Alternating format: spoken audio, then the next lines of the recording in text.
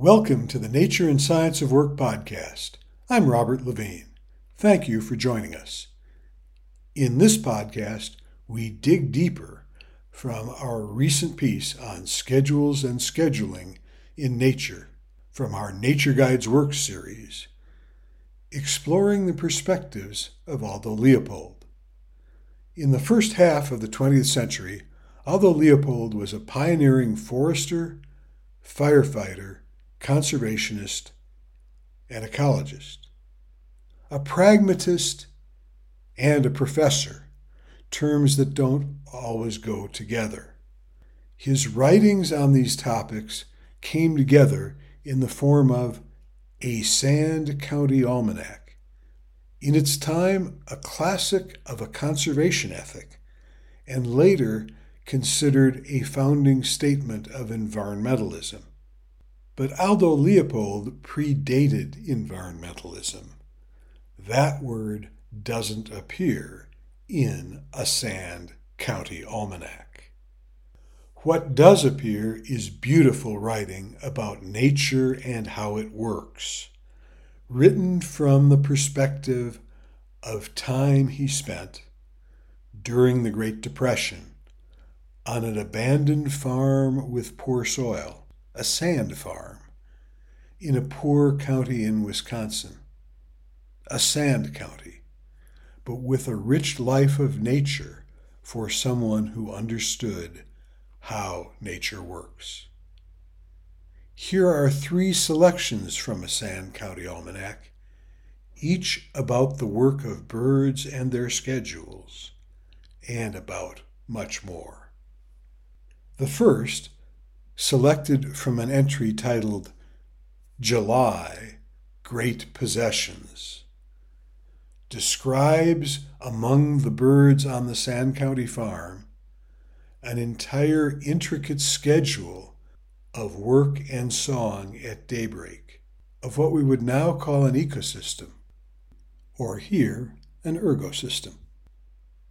From a Sand County Almanac by Aldo Leopold. July, Great Possessions. 120 acres, according to the county clerk, is the extent of my worldly domain. But the county clerk is a sleepy fellow who never looks at his record books before 9 o'clock.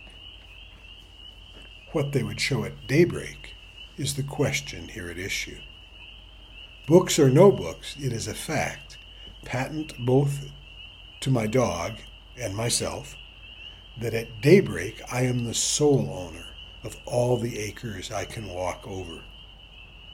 It is not only boundaries that disappear, but also the thought of being bounded. Expanses unknown to deed or map are known to every dawn. And solitude, supposed no longer to exist in my county, extends on every hand as far as the dew can reach. Like other great landowners, I have tenants. They are negligent about rents, but very punctilious about tenures. Indeed, at every daybreak from April to July, they proclaim their boundaries to each other. This daily ceremony, contrary to what you might suppose, begins with the utmost decorum. Who originally laid down its protocols, I do not know. At 3:30 a.m., with such dignity as I can muster of a July morning, I step from my cabin door. I seat myself on a bench, facing the white wake of the morning star. I get out my watch, pour coffee, and lay notebook on knee. This is the cue for the proclamations to begin. At 3:35, the nearest field sparrow avows, in a clear tenor chant, that he holds the jackpine copse north to the riverbank and south to the old wagon track. One by one, all the other field sparrows within earshot recite their respective holdings. before the field sparrows have quite gone the rounds, the robin in the big elm warbles loudly his claim to the crotch where the ice storm tore off a limb, and all appurtenances pertaining thereto, meaning, in his case, all the angleworms in the not very spacious subjacent lawn. The robin's insistent caroling awakens the oriole, who now tells the world of orioles that the pendant branch of the elm belongs to him, together with all fiber-bearing milkweed stalks nearby, all loose strings in the garden, and the exclusive right to flash like a burst of fire from one of these to another. My watch says 3:50. The indigo bunting on the hill asserts title to the dead oak limb left by the 1936 drought, and to divers nearby bugs and bushes.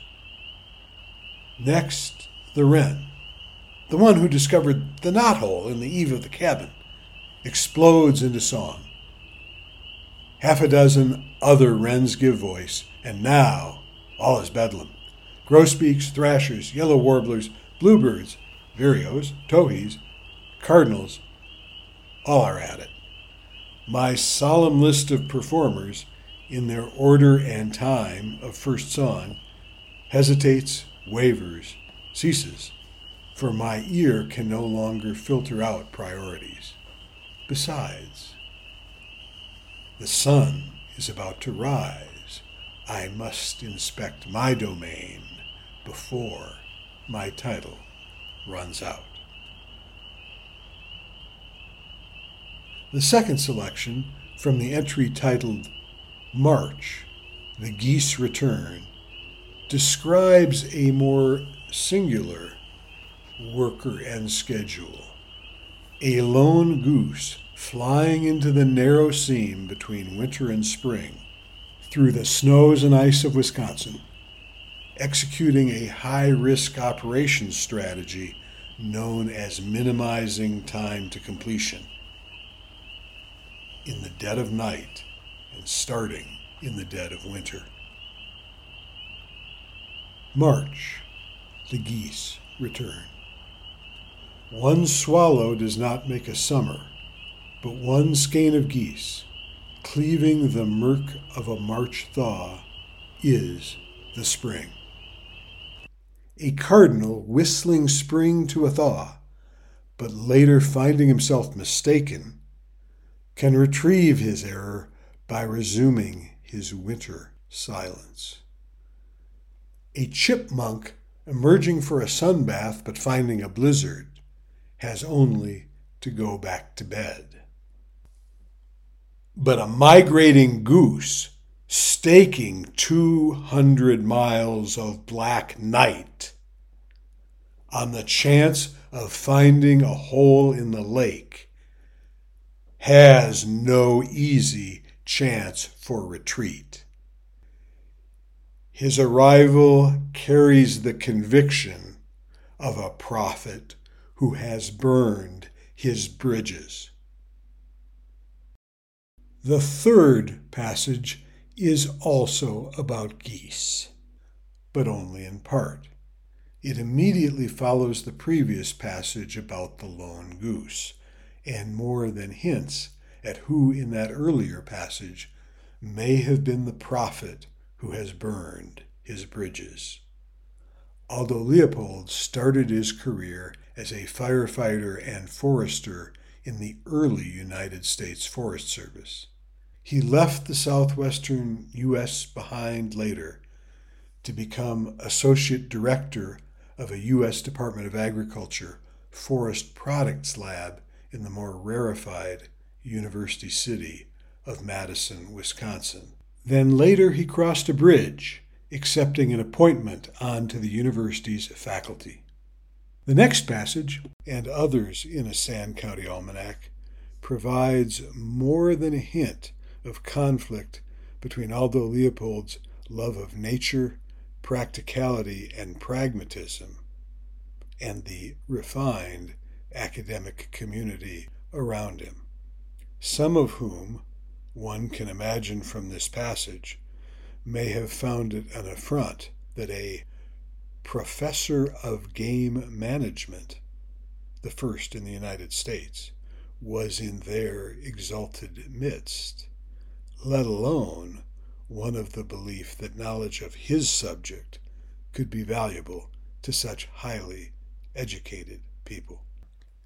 A March morning is only as drab as he who walks in it without a glance skyward, ear cocked for geese.